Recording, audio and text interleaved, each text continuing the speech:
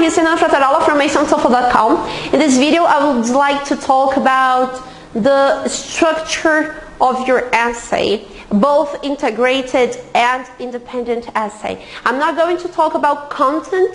I'm really going to talk about the format, the way you organize your essay. What happens sometimes is that candidates, they do not separate the paragraphs. So when you look at their essays, all you have is one huge block of information.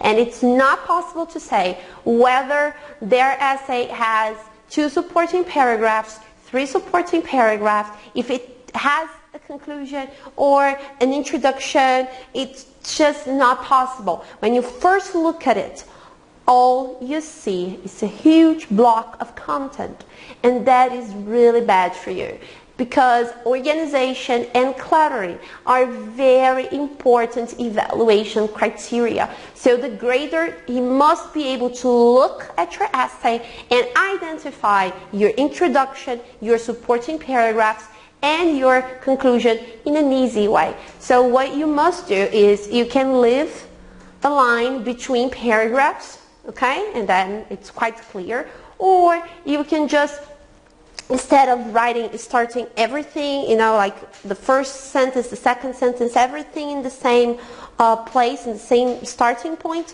you can just give some space before the beginning of the first sentence of each paragraph. So it's easy to see your essay and to identify your paragraphs. And this is something that you must do, especially if you want to achieve a high score.